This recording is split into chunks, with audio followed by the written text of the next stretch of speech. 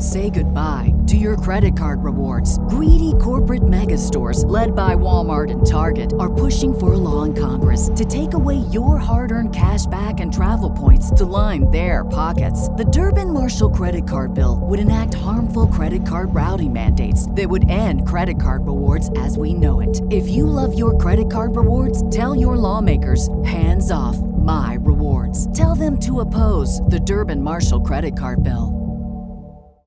As humans, we're naturally driven by the search for better. But when it comes to hiring, the best way to search for a candidate isn't to search at all. Don't search, match with Indeed. When I was looking to hire someone, it was so slow and overwhelming. I wish I had used Indeed. If you need to hire, you need Indeed. Indeed is your matching and hiring platform with over 350 million global monthly visitors, according to Indeed data, and a matching engine that helps you find quality candidates fast. Ditch the busy work. Use Indeed for scheduling, screening, and messaging so you can connect with candidates faster. And Indeed doesn't just help you hire faster. 93% of employers agree Indeed delivers the highest quality matches compared to other job sites, according to a recent Indeed survey. And listeners of this show will get a $75 sponsored job credit to get your jobs more visibility at Indeed.com/podcast. That's Indeed.com/podcast. Terms and conditions apply.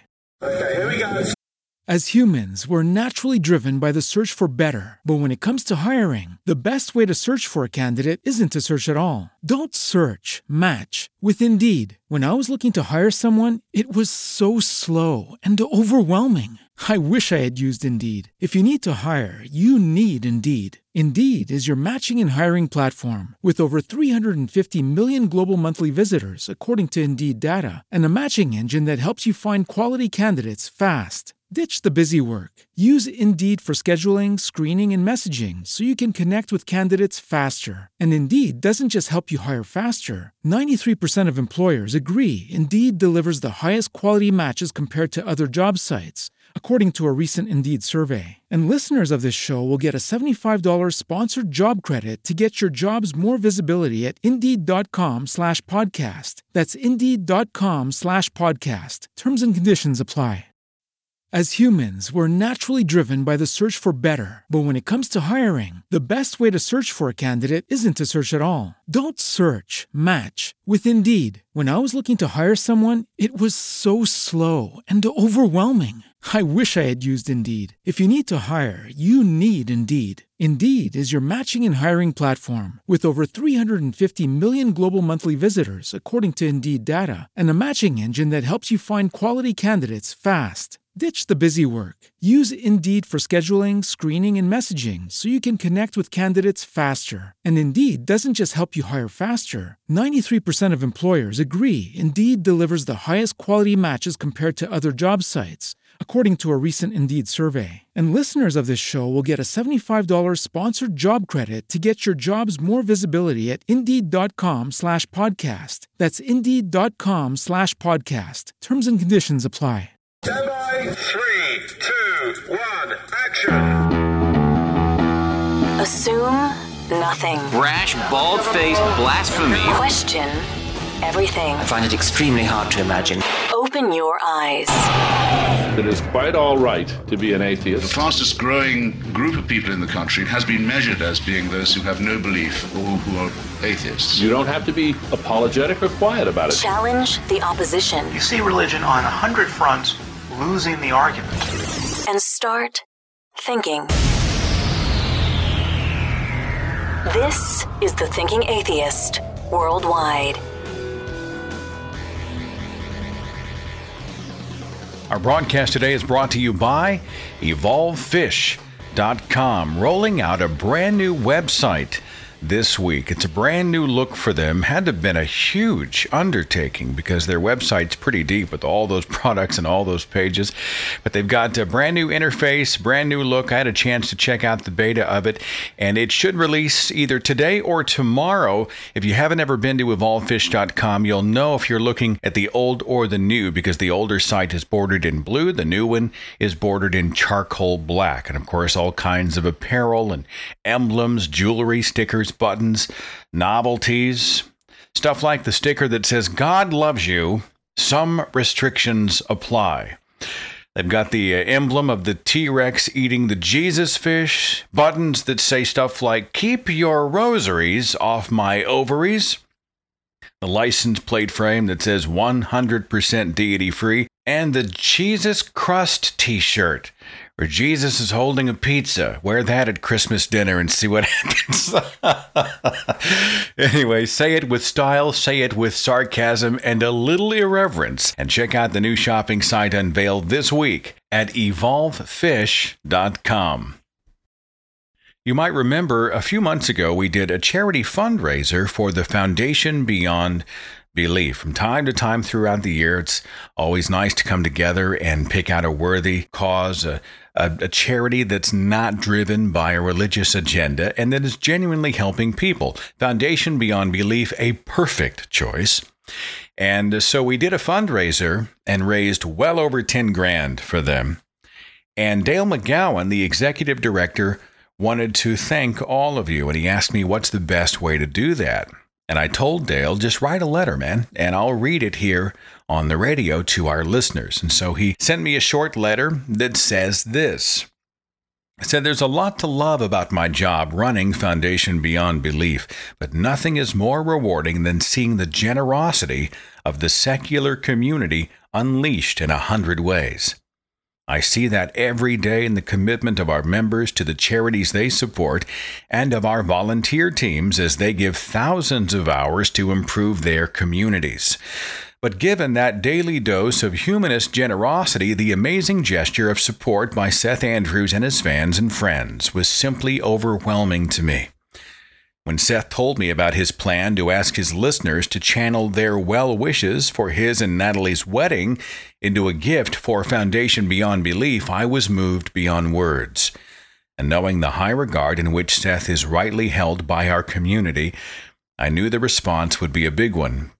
But I was still unprepared for the level it reached, an astonishing $13,496 from 466 donors. This would have been a stunning gift at any time. But as it happened, it arrived at a crucial moment for us, just as we were working feverishly to get the Humanist Service Corps in place for our July 25th launch in Ghana. And knowing it came from the hearts of humanists as a tribute to Seth and Natalie made it all the more powerful. Deepest thanks to Seth and Natalie for the idea, and to each and every one of the donors of that extraordinary gift for making it real. Dale McGowan. Thank you so much, Dale, for writing that beautiful letter. It's awesome to come together and do stuff like this from time to time. It's a little bit of a balancing act because I don't want to do so many that they all become a blur. You just become numb to them. Oh, look, it's another charity.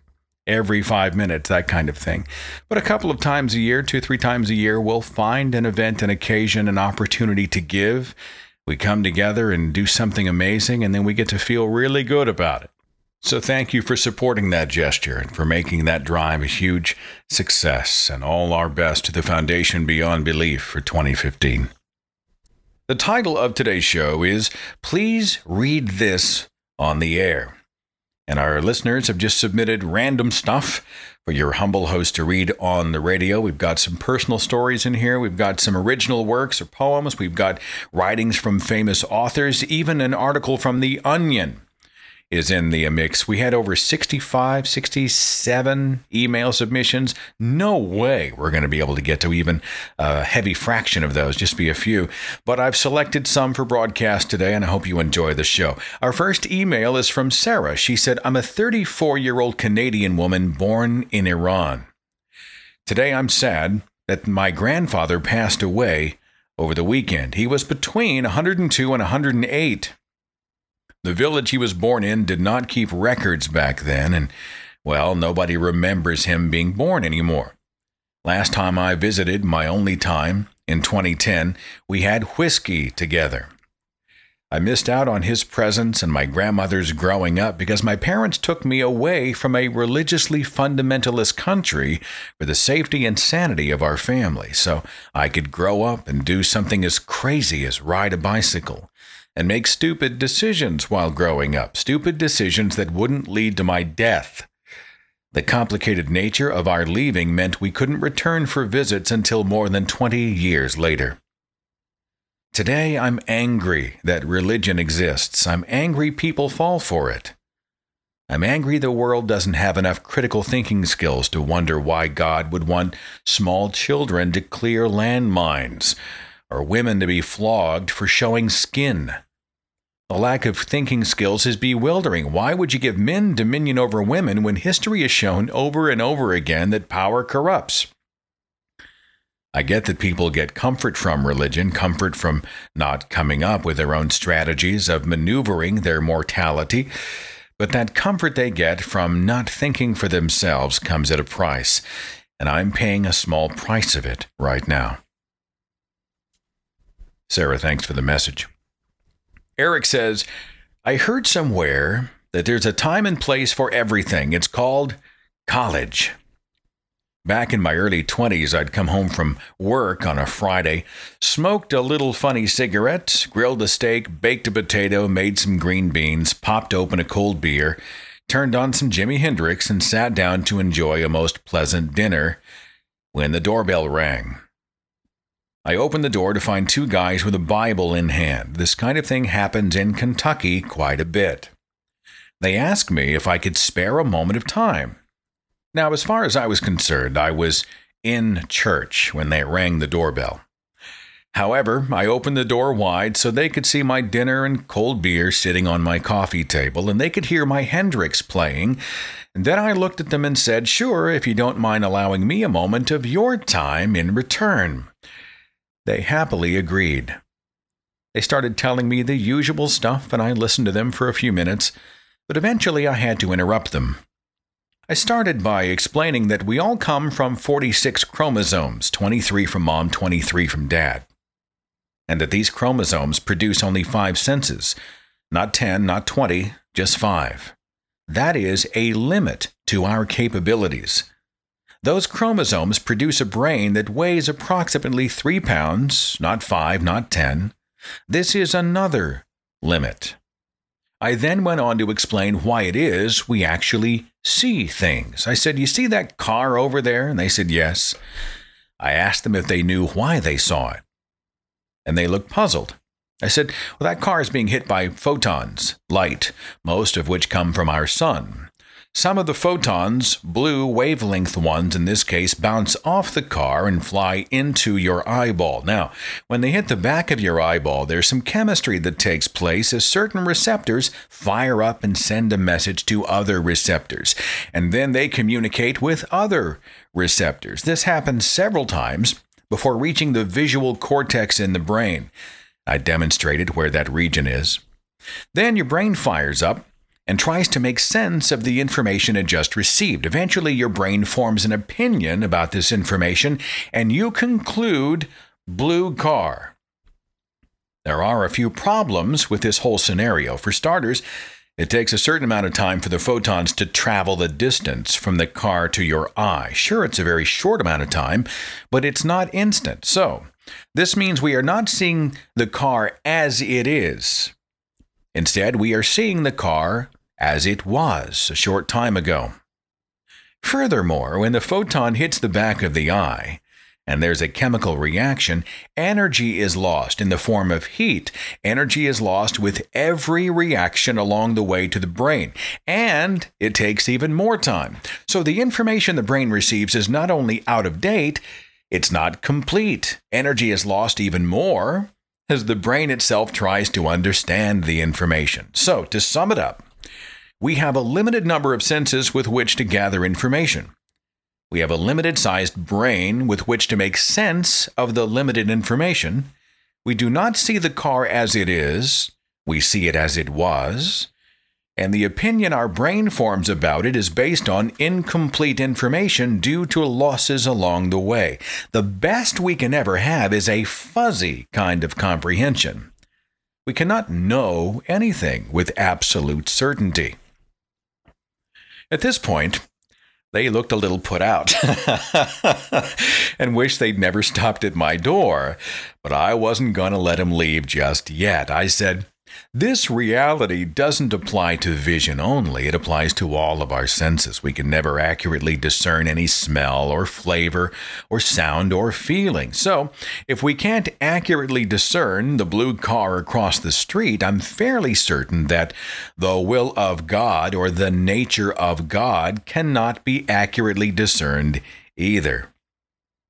To their credit, they didn't give up, as I thought they would. Instead, one of them brought up something about morality coming from God. I said, look, that's a load of crap. Let me explain. Entropy is a great constant, the tendency for things to go from an organized state to a disorganized state. It's very easy to destroy things, contributing to entropy. But it's very hard to build and maintain things, resisting entropy. For example, if you don't like that building over there, go set it on fire, and it'll be gone quickly. I'm not endorsing arson. I was just using this as an example to illustrate a point, obviously.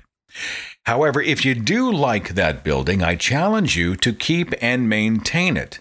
The more time goes by, the harder and more expensive it becomes to maintain. The same can be said about our lives. I said, I enjoy being alive. I love it.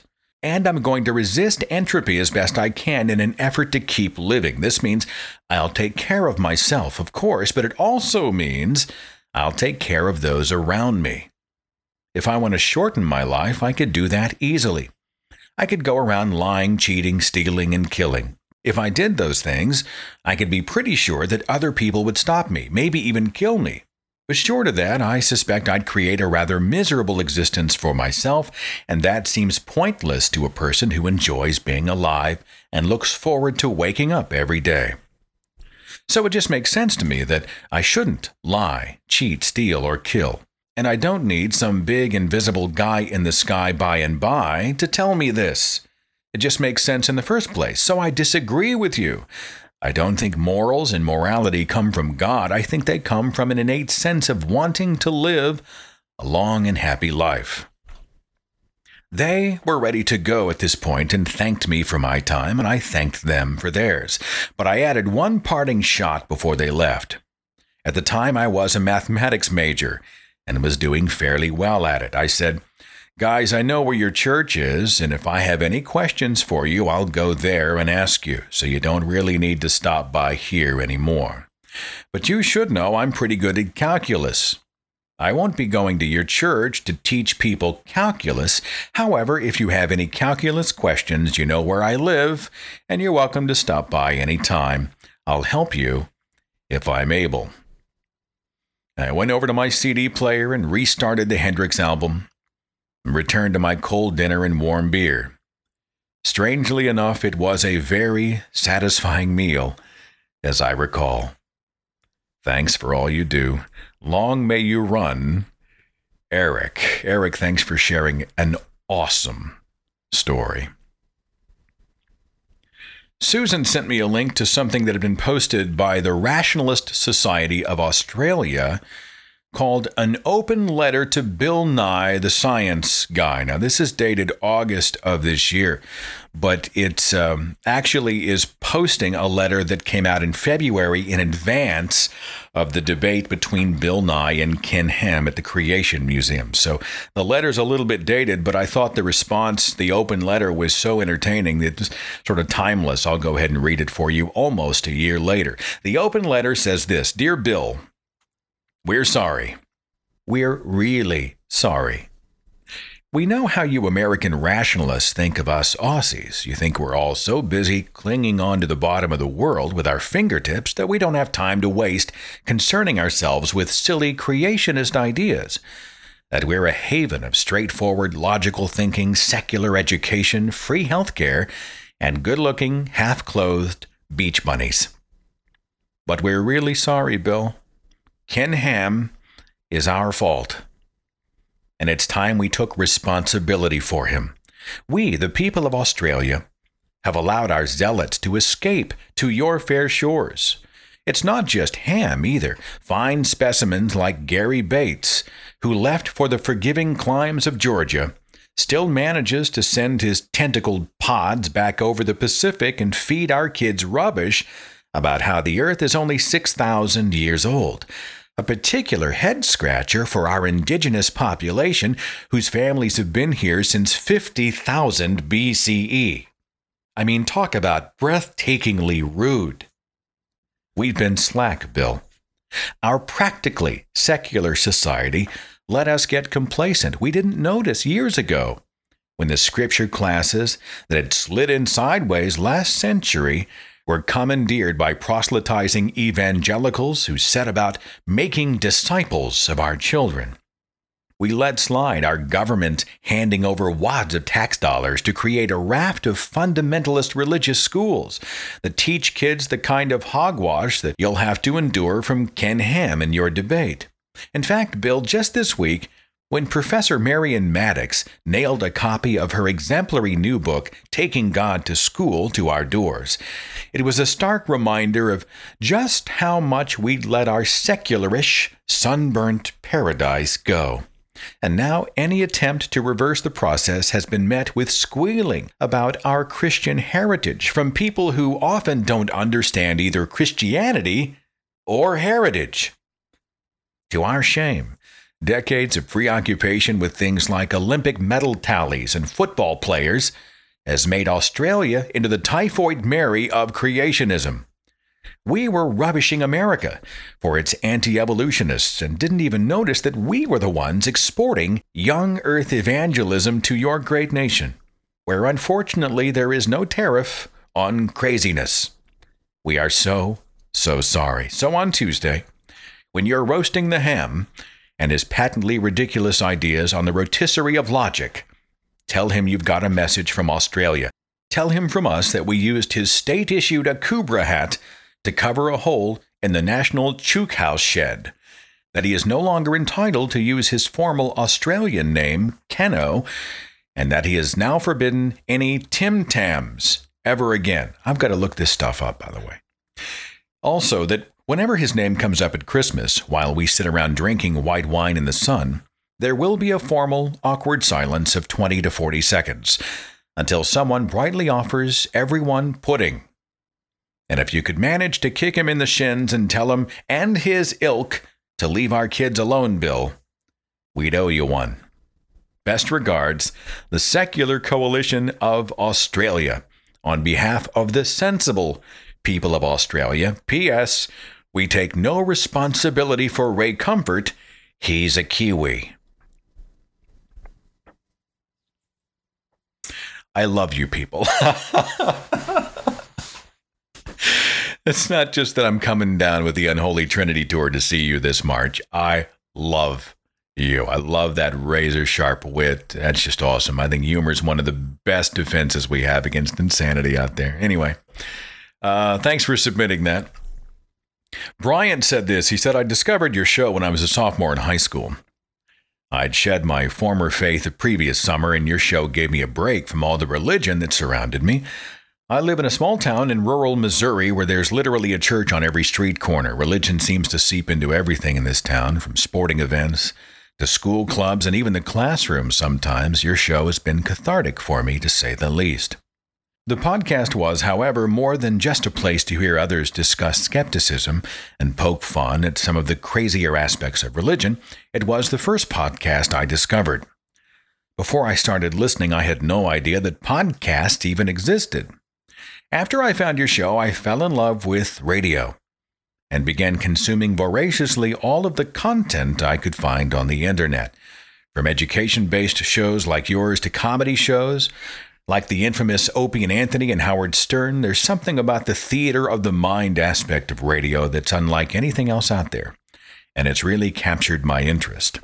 I'm a freshman in college now and am seriously considering changing my major and entering the radio business. So I just want to thank you for everything you do. It was your show and you personally that inspired me to get into radio.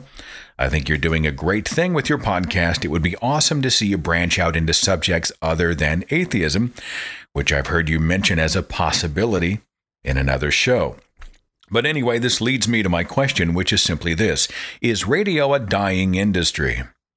Is it even worth going to broadcast school, or am I better off buying a microphone and starting my own podcast? I listen to the Opie and Anthony show quite often, and one thing they love to do is criticize what regular radio has become. They even set aside the month of October to make fun of hacky morning zoo shows all over the country. They call it Jocktober. And it's shown me just how crappy a lot of radio shows are. Everybody has to have a fake radio voice and rely on services like Prep Burger, companies who sell stations prepackaged radio bits that are unoriginal and unfunny. They also talk about the way corporations have ruined FM radio like they ruined AM radio, and that the industry is dying a quick death thanks to things like the internet. I figured that since you spent so many years in the industry, you probably have an informed take on the subject. What advice can you give to someone like me who wants to get into the radio business, Bryant? I can give you my opinion. I don't know if it's an expert opinion, but I would wager that many people who are either in the corporate radio industry now or have done so in the past will probably be nodding their heads when I tell you one of the reasons that I left radio, full-time radio, is because it was a dying business.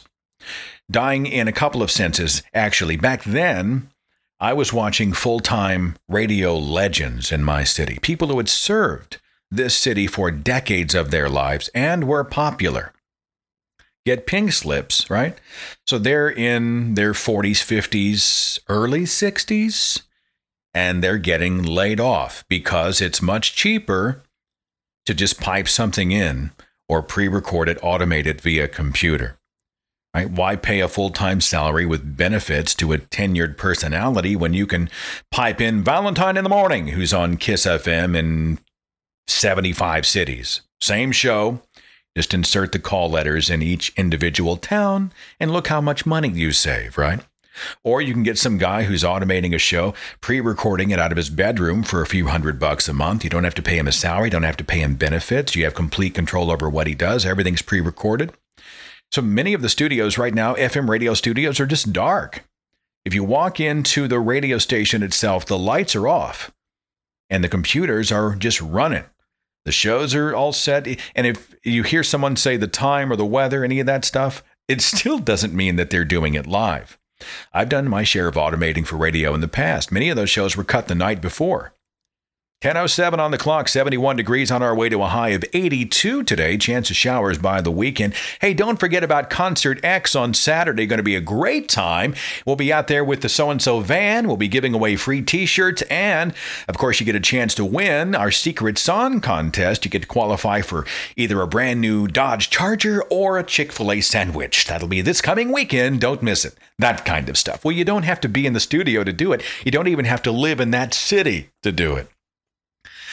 And the internet is, in many ways, spelling the death of FM radio. Why would somebody listen to a playlist they can't control in 17 commercial units an hour when they can populate their own playlist on their terms and listen whenever and wherever they want? The internet has given control back to the listener.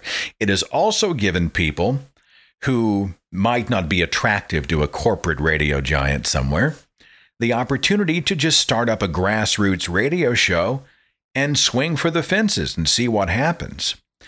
I would encourage you, do not get a 4-year degree in broadcasting. Do not get a 4-year degree in broadcasting. Most of the people who got into radio and many of the people who got into TV, their degrees were either in something else or they don't have a degree at all. They got an entry-level job, learned it by doing it and by being mentored from other broadcasters, and all the stuff they learned in college was already obsolete by the time they did their first radio show. Do not get a 4-year degree. I mean, unless you're going to be like a meteorologist or a specialist in some way. I mean, I totally buy that. But many of the people who are simply prompter readers or liner card readers, they're just personalities, pretty faces, pretty voices that sort of got the job.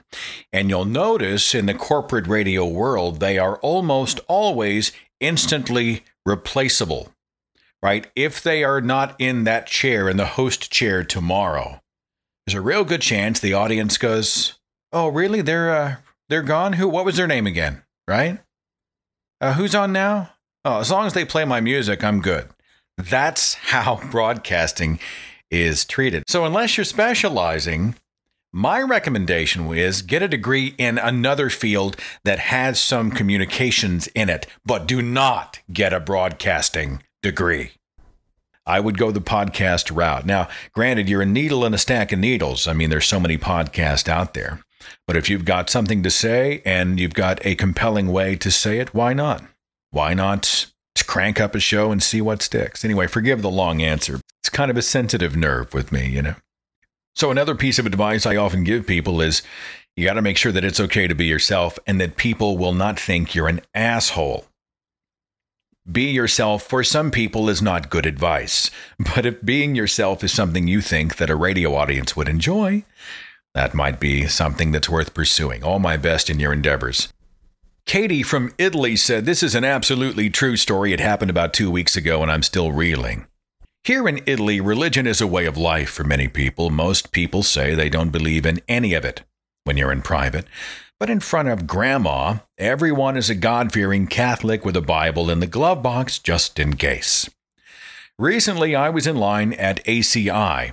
It's our version of the DMV, the Department of Motor Vehicles, I suppose, because I had to buy a sticker to put in my car to make it legal for me to drive on the Autostrada in Austria, a little thing called a vignette. The little grandma behind me, after hearing me on the phone for a moment speaking to my husband in English, decided to strike up a conversation with me. She was sweet, smelled like home cooking, smiling kindly at me like any grandmother affectionately would. She asked me where I was from, told me about a U.S. Army paratrooper that she'd met in World War II when she was very little and how she longed to know his name because he was so handsome. Told me about her Fiat 500 from the late 1960s and how she loved to drive it. After waiting in line for 20 minutes or so, talking back and forth like old friends, she took my arm and asked me where I went to church and if I loved God. I knew I'd never see her again, so I said that I used to be an Episcopalian in the USA and that I'd not found a church that I liked here in Italy yet, not wanting her to die of heartbreak after hearing of my apostasy and atheism. She smiled warmly and told me about her church, and how she was the choir director, and how she thought I would have a lovely singing voice, and how she would love it if I sang for her. The line crept forward. My turn was next. She thanked me ever so much for keeping her company, as Italians don't treat their elderly with respect anymore. And that cawdry old bat caught in front of me and took my turn. She schmoozed me for a half an hour, spread me thin like a little bit of butter on too much warm bread. She even had time to bring God into the conversation right before she shanked me. And that's not all. She took about 20 minutes to do what she needed to do, and then turned to me as she was leaving and winked. She fucking winked at me like a politician. You know what? I'm done being a good person. Totally over it. I was worked by an 80-year-old woman. My life would have been so much better had there been an 11th commandment in the Bible, thou shalt not be a dick, no matter how old you are. Happy Thanksgiving week. Kate in Italy. Thanks for a very entertaining story. Ara sent me a Facebook post that's been flying around. It says, the entire Bible explained in one Facebook post. This guy nails it. Now, I don't know how long this has been around, but it reads like this, and I don't know if it translates verbally to radio. If you want to look it up, you can see it's a visual gag. It says this: Holy Bible, the TL:/DR version. Too long didn't read. Holy Bible, the too long didn't read version. Genesis. God says, all right, you two, don't do the one thing. Other than that, have fun. Adam and Eve say, okay. Satan says, you should do the thing. Adam and Eve, okay. God says, what happened? We did the thing. Guys, The rest of the Old Testament, God says, "You are my people and you should not do the things." And the people say, "We won't do the things." Good. We did the things. Guys. The Gospels, Jesus says, "I'm the Son of God, and even though you've done the things, the Father and I still love you and want you to live. Don't do the things anymore." And the healed people said, "Okay, thank you." And other people said, "We've never seen him do the things, but he probably does the things when no one's looking." Jesus said, "I've never done the things." Other people said, "We're going to put you on trial for doing the things." Pilate, "Did you do the things?" Jesus, "No." Pilate said he didn't do the things. Other people said, "Kill him anyway." Pilate says, "All right." Jesus says, "Guys." Paul's letters, "We did the thing," said the people. Paul said, "Jesus still loves you, and because you love him, you have to stop doing the things." The people said, "Okay." Paul's letters, part 2. The people, "We did the things again." Paul said, "Guys." And finally, Revelation. John said, "When Jesus comes back, there will be no more people who do the things. In the meantime, stop doing the things." The end. Again, it's kind of a visual gag. I guess you got to be able to see it. It's hard for me to translate it verbally. Several people ask me to read Carl Sagan's Pale Blue Dot on the radio. I will not. And the reason is because I am convinced that Pale Blue Dot should only be heard in Carl Sagan's voice. You either set the standard or you're compared to the standard. And we've all heard the recordings of Sagan reading that work aloud. I will not read the Pale Blue Dot when his words covered it so well. Mike said this, "I think this is a great idea for an episode. I have something I don't think's been read on the air. But then again, this is so good, probably somebody else has already sent it. It's Hitchens' letter to the American Atheist Convention in 2011. It comes in at a little over a page. Now, Hitchens is another one that I'm hesitant to try to do justice to any of his written material. You know, I hear his voice. We all hear his voice. But as Hitch is no longer with us, I'll read the letter that he presented to the American Atheist Convention in 2011. I believe this was shortly before his death. Dear fellow unbelievers, nothing would have kept me from joining you except the loss of my voice, at least my speaking voice, which in turn is due to a long argument I'm currently having with the specter of death. Nobody ever wins this argument, though there are some solid points to be made while the discussion goes on. I've found as the enemy becomes more familiar that all the special pleading for salvation, redemption, and supernatural deliverance appears even more hollow and artificial to me than it did before. I hope to help defend and pass on the lessons of this for many years to come, but for now I found my trust better placed in two things: the skill and principle of advanced medical science, and the comradeship of innumerable friends and family, all of them immune to the false consolations of religion. It is these forces, among others, which will speed the day when humanity emancipates itself from the mind-forged manacles of servility and superstition. It is our innate solidarity, and not some despotism of the sky, which is the source of our morality and the sense of our decency. That essential sense of decency is outraged every day. Our theocratic enemy is in plain view. Protean in form, it extends from the overt menace of nuclear-armed mullahs to the insidious campaigns to have stultifying pseudoscience taught in American schools. But in the past few years, there have been heartening signs of a genuine and spontaneous resistance to this sinister nonsense, a resistance which repudiates the right of bullies and tyrants to make the absurd claim that they have God on their side. To have had a small part in this resistance has been the greatest honor of my lifetime. The pattern and origin of all dictatorship is the surrender of reason to absolutism and the abandonment of critical objective inquiry. The cheap name for this lethal delusion is religion, and we must learn new ways of combating it in the public sphere, just as we have learned to free ourselves of it in private.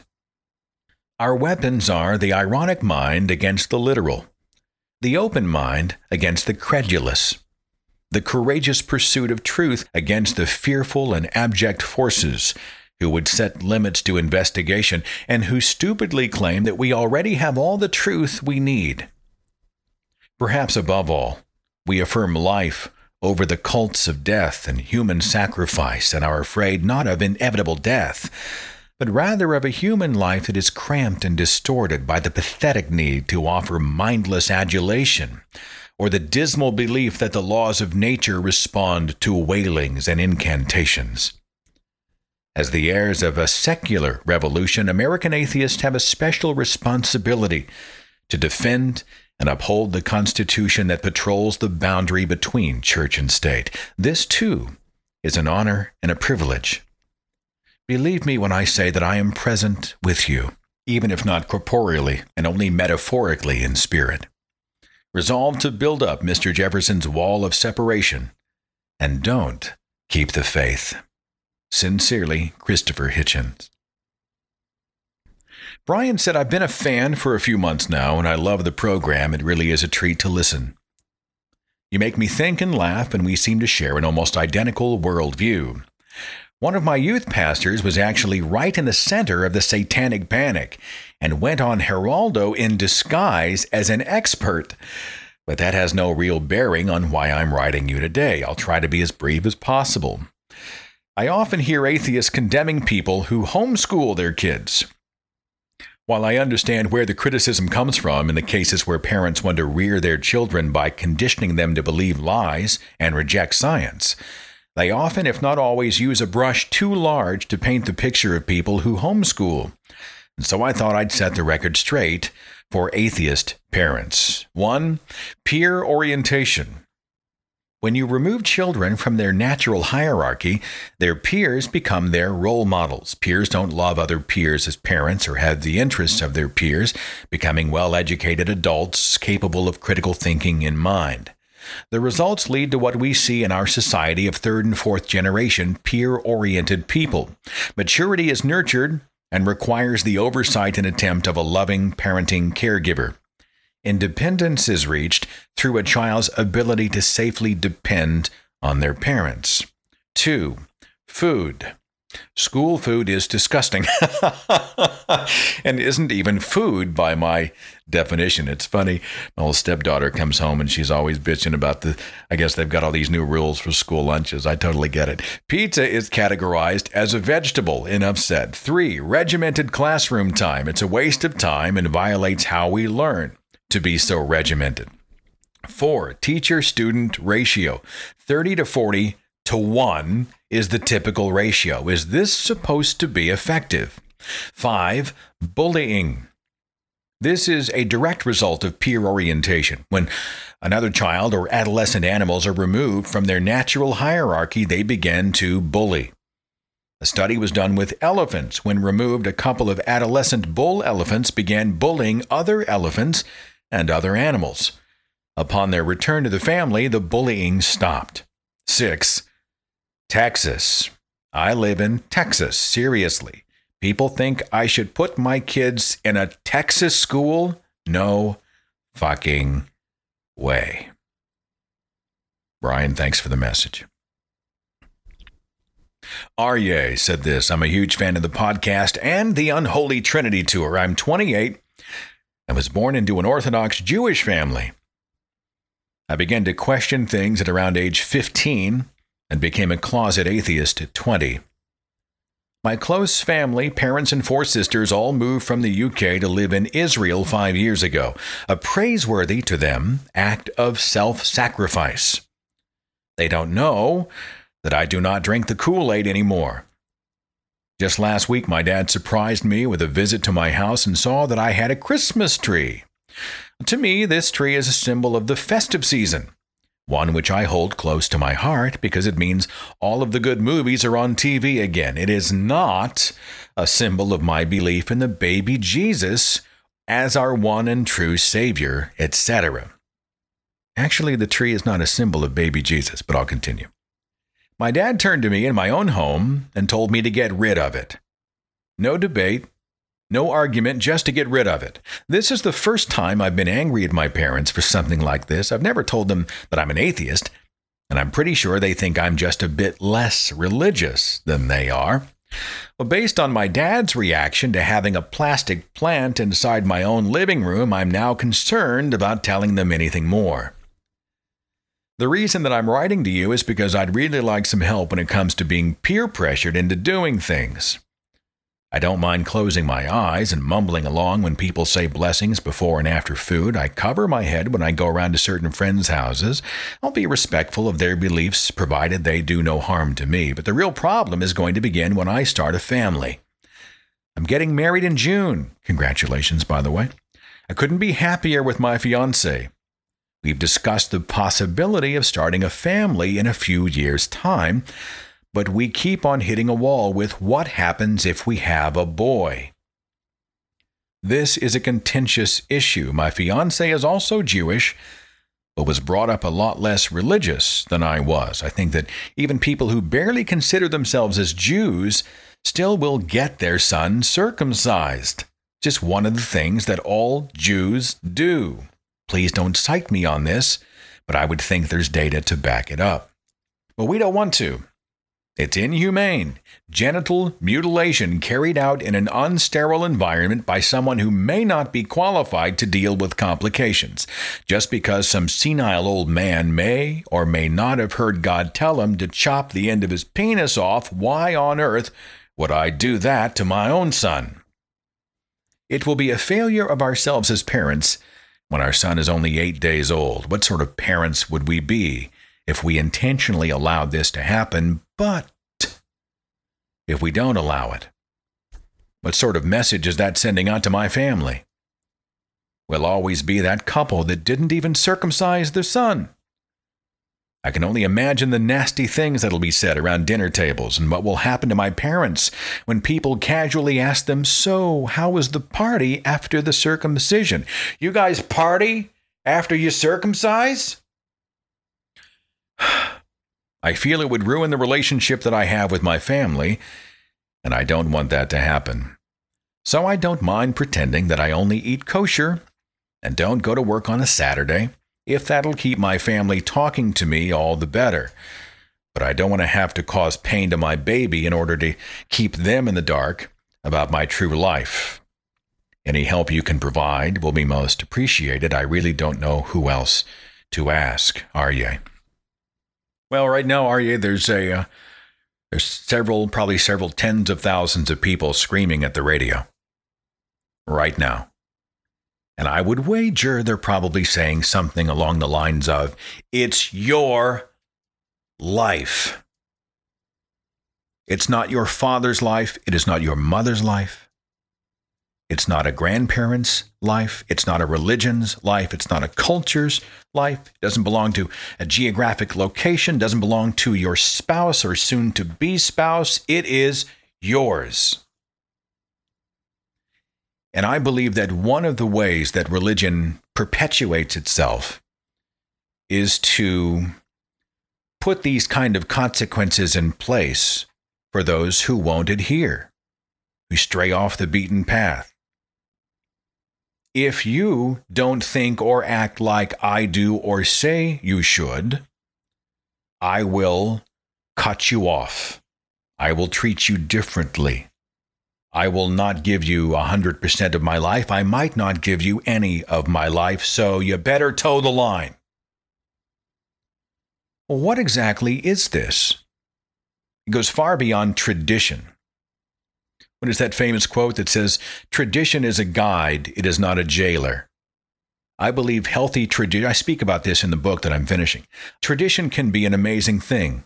A way to sort of frame amazing stuff in our lives, something we can pass on and enjoy if we choose. Tradition can be amazing.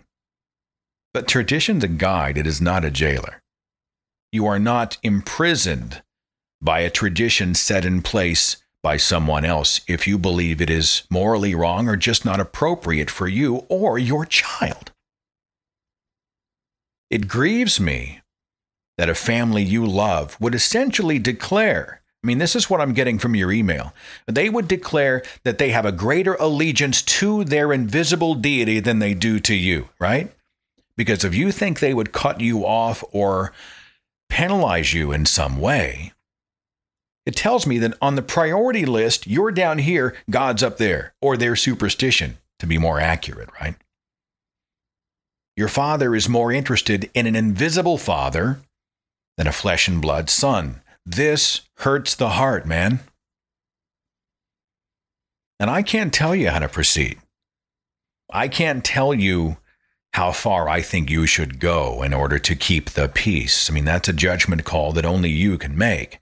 But I can encourage you that you are not required to live somebody else's way. Oh, you're Jewish. So what? If it's not right for you or your family, don't do it. I mean, that's my perspective. Now, if you decide that you're just going to do it your way, make a decision for what you think is best and stick to it, it won't be easy. Right? This whole machine is designed so that it won't be easy. It's designed so that you will always be pushed and guilt-tripped and sort of edged back in toward the faith. Come back to the fold, prodigal son, that kind of thing. But it doesn't mean they're right or that you're wrong. And it certainly doesn't mean that your life is theirs to lead. You are not a marionette on the string. You are a human being. And if you are a free thinker, I'm honestly delighted about the fact that this will be a child that is taught how to think and not what to think, and won't be guilt-tripped for carving a path of his own or her own, whose life will be celebrated. And you guys can celebrate differences as well as the things you have in common. That would be my hope. I mean, the people all screaming at the radio right now, I have a feeling they're like me. They'd like to see you just say, screw you. You know, this is my life. It's not your life. It's my son, my daughter, not yours. This is my decision, my partner and I's decision, not yours. And if you can't accept it, there's the door. That's what in my gut, it's what I'm saying. It's easy to say it that way, but whenever you're close to people, whenever you do have close family ties and a strong family unit, and I understand, well, it's not that easy. My heart goes out to you, my friend. But, I hope that you have a wonderful and happy life with your partner, and all my best for the future for you. I had Carl send me a message. It was actually a link to an article in The Onion. Now, we did an Onion article, was it last week or the week before, about the right to die movement and how we aren't allowed to die until God's finished toying with us. Well, I guess that must have struck a nerve because people are sending me stuff from The Onion all the time. Well, Carl sent me one, and the title of the article is Horribly Awkward First Sexual Encounter Worth the Wait for Christian Newlyweds. Now, this is an older article. It looks like it's posted 1999. But I'll go ahead and read it to you. Typical stuff from The Onion, right? Typical satire. It says this: Charleston, South Carolina. John and Linda McHugh joined in holy matrimony Sunday before friends, family, and their Lord at Holy Christ Almighty Lutheran Church, said the incredibly awkward wedding night consummation of their love was well worth the wait. Now, they got a photograph of two very fresh-faced young newlyweds here as part of the article. I'm so glad we waited until we got married. It made it so much more special, said the 26-year-old Linda, who is, quote, pretty sure John's penis penetrated her vaginal opening during the brief, fumbling lovemaking session. I can't imagine what a letdown our first sexual experience would have been if we'd done it at some point during our 5 years of dating. John, 27, agreed, quote, as I prepared, sweat-drenched and terror-struck, to insert my semi-erect penis into my petrified new bride, I couldn't help but think what a precious, magical moment it was. Then, as Linda started to cry out from the anticipation of pain from the first ever breaching of her tightly constricted vaginal walls, a tear of joy streamed down my cheek.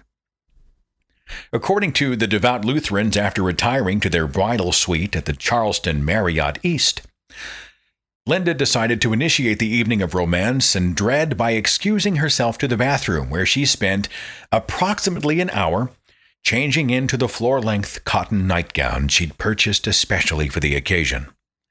Recalled John, when I saw Linda emerge from the bathroom of vision and billowing opaque cloth, her head and hands peeking tantalizingly from the tight collar and cuffs. The moment we first fell in love came rushing back to me in a wave of adoration and fear. After an estimated 45 minutes spent in prayer and devotionals to ensure the smoothest possible act of coitus, John made sure the windows and doors were all securely locked and that all window shades and blinds were closed. Then he reached to his nightstand to turn out the lights to contribute to the feeling of romance, and, quote, because Linda refused to let me touch her nightgown until the room was completely dark, unquote. Trembling in giddy anticipation and fright, the longtime couple climbed under the sheets and blankets where John took his place on top of his blushing, sobbing bride. As with millions of young newlyweds who haven't yet had sex, John said, there was some nervousness and confusion at first, but after a couple of minutes we figured out that it would be easier if Linda separated her legs to facilitate entry. Penile insertion was somewhat complicated by John's refusal to assist the navigation process by touching himself, an act the Bible strictly prohibits. But a few more minutes of unsteady shifting and jabbing enabled his penis to, quote, almost certainly, unquote, enter Linda. Having at last achieved probable sexual congress, the couple was brought to new heights of nervous, clumsy passion. As I ran my trembling hands over John's rigid shoulders, Linda said, I said a prayer of thanksgiving to our Lord Jesus Christ for giving us the strength to wait for this wonderful, fulfilling moment. It certainly was every bit as special as I'd hoped. Added Linda, I'm sure the first time isn't anywhere near as magical for all those young people who don't save themselves for marriage. Now I know why God wanted us to wait. As the sexual act wore on, Linda said it grew gloriously tolerable, describing the experience as endurable beyond my wildest dreams. Toward the end, she said, I was almost relaxed enough to enjoy myself, and then, of course, John ejaculated. Linda declined to elaborate on her new husband's sexual climax, but said, I can definitely say that the encounter, which yesterday would have been an unforgivable sin in the eyes of God, was noticeably pleasurable and probably even somewhat erotic in nature. John agreed wholeheartedly, calling their wedding night union the most exciting minutes of my life. Immediately after finishing, the newlyweds took turns showering. As for the future of the couple's sex life, John said he's full of hope. I'd like to maybe try actually touching Linda's vagina with my hand at some point, he said. Then again, I don't want to rush things. Also, I've heard that the vagina kind of smells bad. I certainly hope the Lord will now bless us with a child after this wonderful night, Linda said. If not, we may be forced to repeat this beautiful experience. And the onion strikes again, right? Okie dokie, let's move on, shall we? Andrew sent me something to read from Shane. Is it Koyzan? Koyczan. Forgive me if I mispronounced it. I'm unfamiliar with the author. But the piece is called Instructions for a Bad Day. Andrew said, this piece has helped me through quite a lot of difficult points in my life, and it possesses a very positive and secular message to it.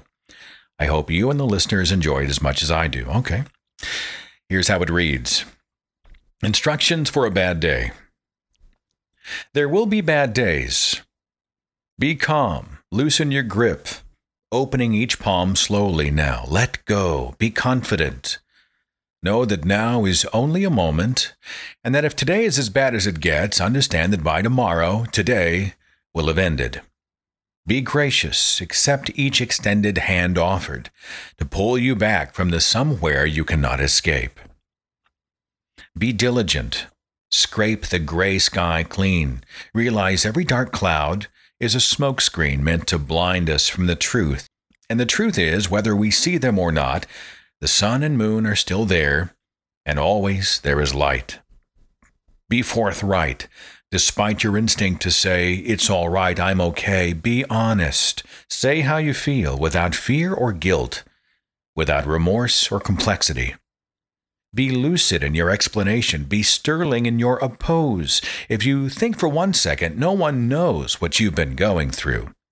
Be accepting of the fact that you're wrong, that the long drawn and heavy breaths of despair have at times been felt by everyone, that pain is part of the human condition, and that alone makes you a legion.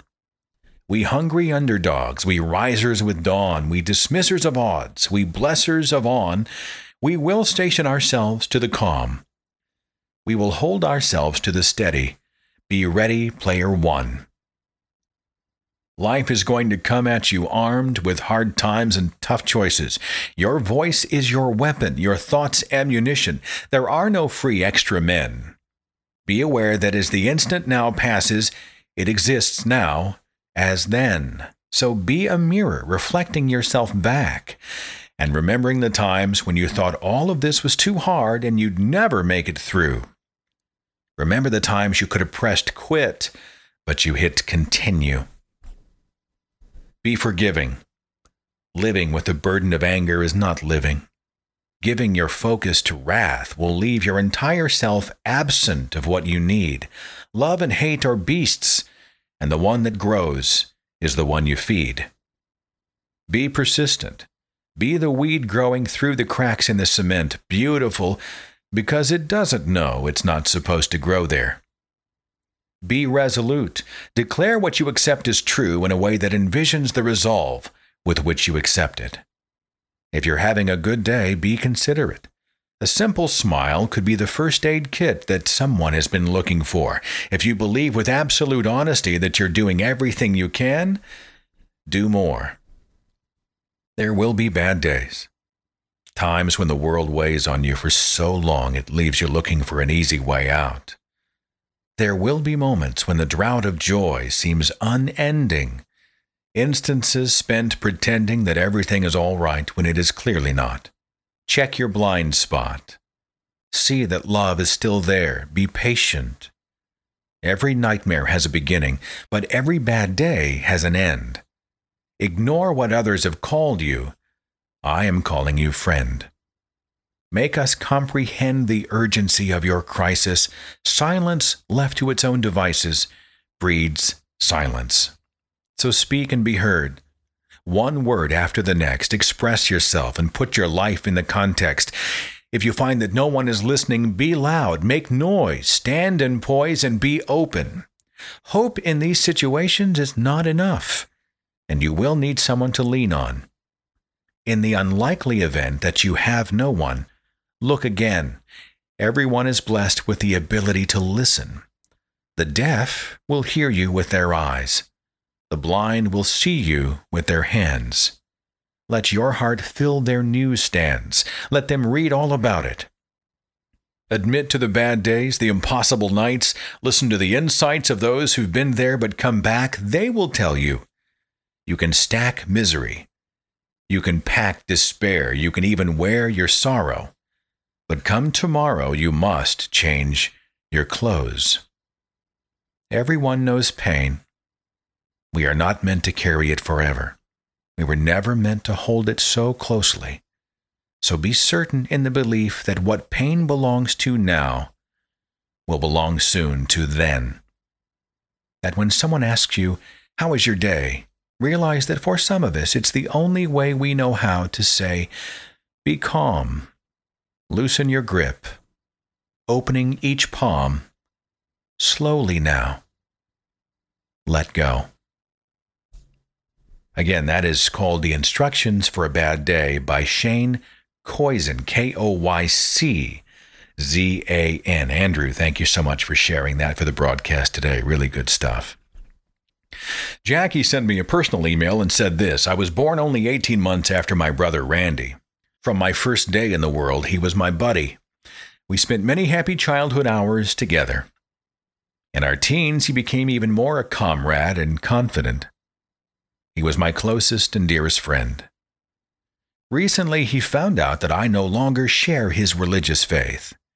He emailed me to tell me that I am his enemy now and to let me know what awaits me in hell. He said, quote, "Wait until you scream until you're sure you can scream no longer, only to realize you just got started.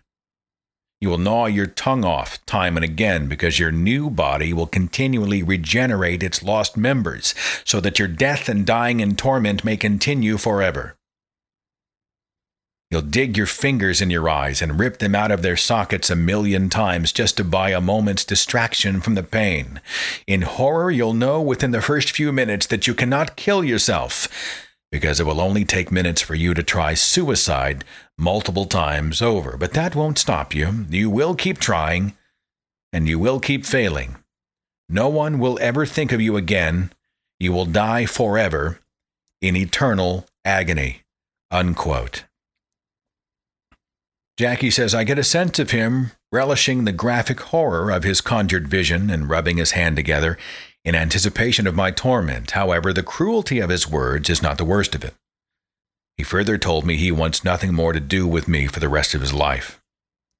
It's been 11 years since our whole family had been together. I traveled to Texas to see our parents every couple of years, but Randy, who also lives in Texas, refuses to see me.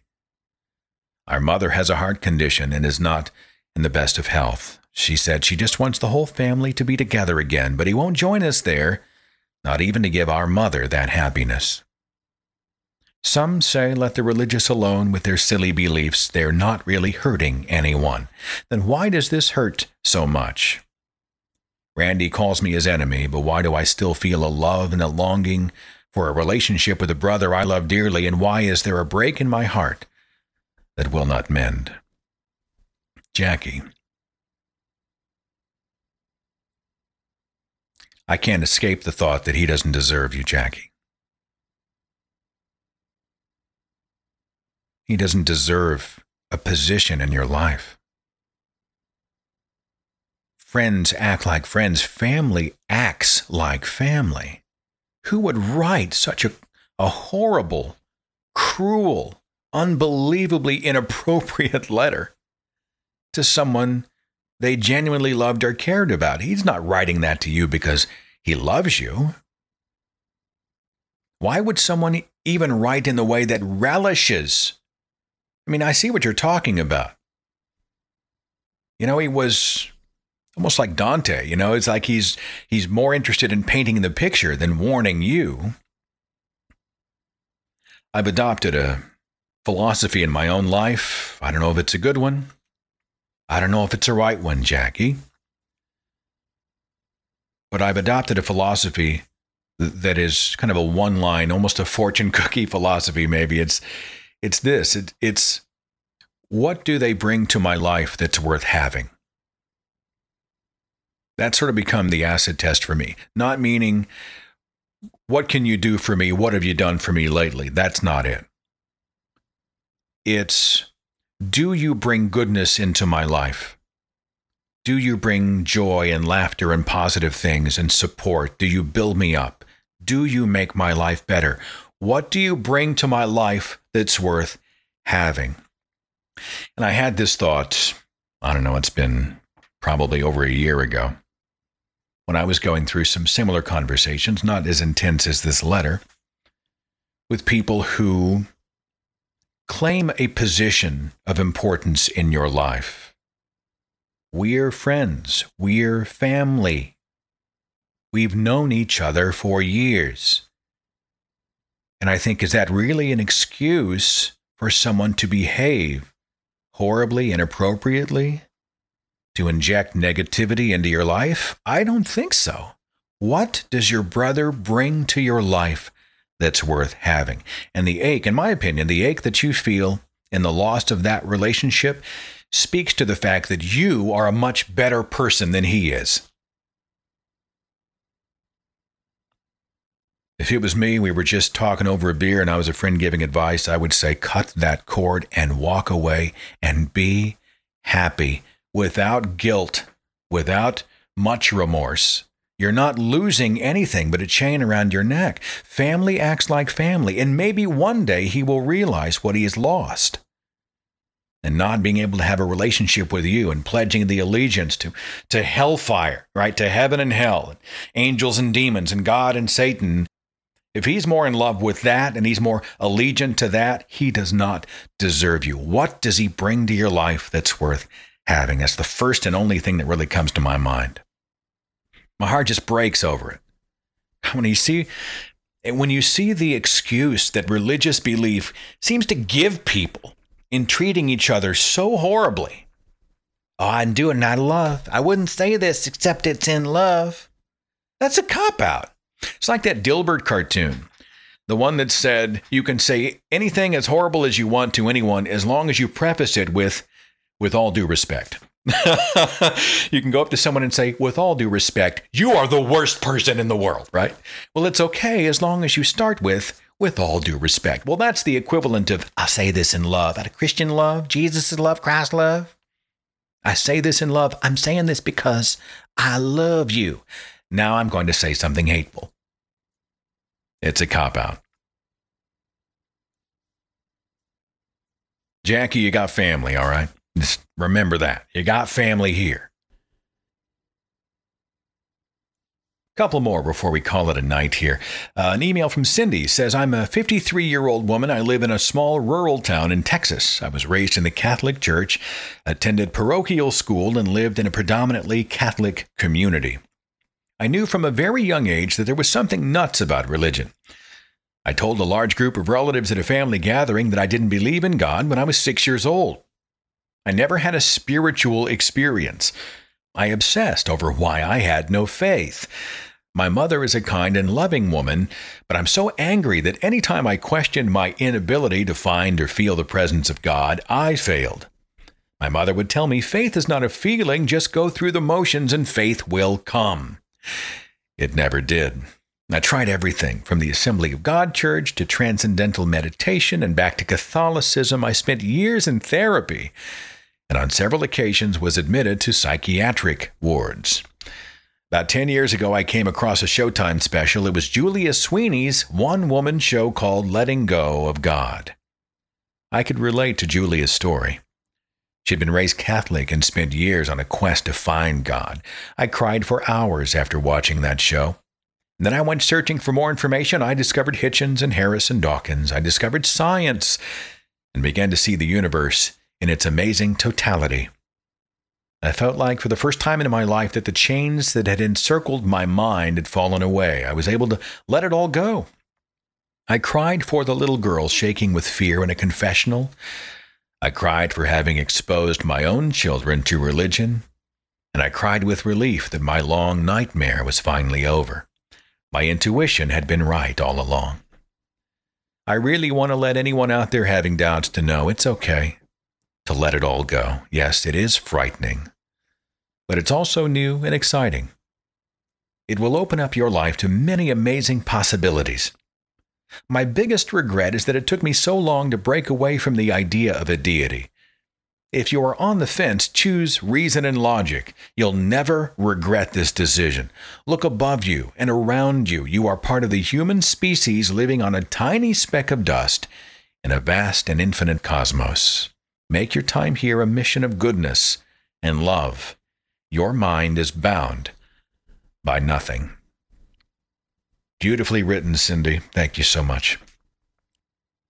I'm going to close tonight's broadcast with something suggested by one of our listeners, Gary, who sent in an email that said, you have the voice of an orator, so I thought you'd be the perfect choice to read some of the commentary of the great orator, Robert G. Ingersoll. Oh, I love Ingersoll's stuff. One of the most quotable free thought icons ever. He has probably one of my favorite lines.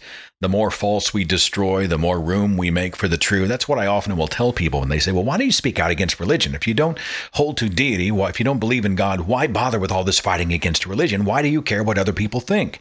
And I genuinely hold to, the more false we destroy, the more room we make for the true. We have to debunk the bunk so we can support the stuff that is actually real and right. He sent me a link to Robert Greene Ingersoll's What I Want for Christmas, just in time for the holidays. I'll read it for you here. It goes like this. If I had the power to produce exactly what I want for next Christmas, I would have all the kings and emperors resign and allow the people to govern themselves. I would have all the nobility crop their titles and give their lands back to the people. I would have the Pope throw away his tiara and take off his sacred vestments and admit that he is not acting for God, is not infallible, but is just an ordinary Italian. I would have all the cardinals, archbishops, bishops, priests, and clergymen admit that they know nothing about theology, nothing about hell or heaven, nothing about the destiny of the human race, nothing about devils or ghosts, gods or angels.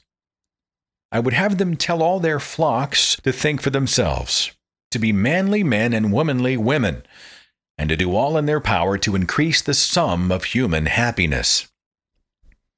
I would have professors in colleges, all the teachers in schools of every kind, including those in Sunday schools, agree that they would teach only what they know, that they would not palm off guesses as demonstrated truths. I would like to see all the politicians changed to statesmen, to men who long to make their country great and free, to men who care more for public good than private gain, men who long to be of use. I would like to see all the editors of papers and magazines agree to print the truth and nothing but the truth, to avoid all slander and misrepresentation, and to let the private affairs of the people alone. I would like to see drunkenness and prohibition both abolished.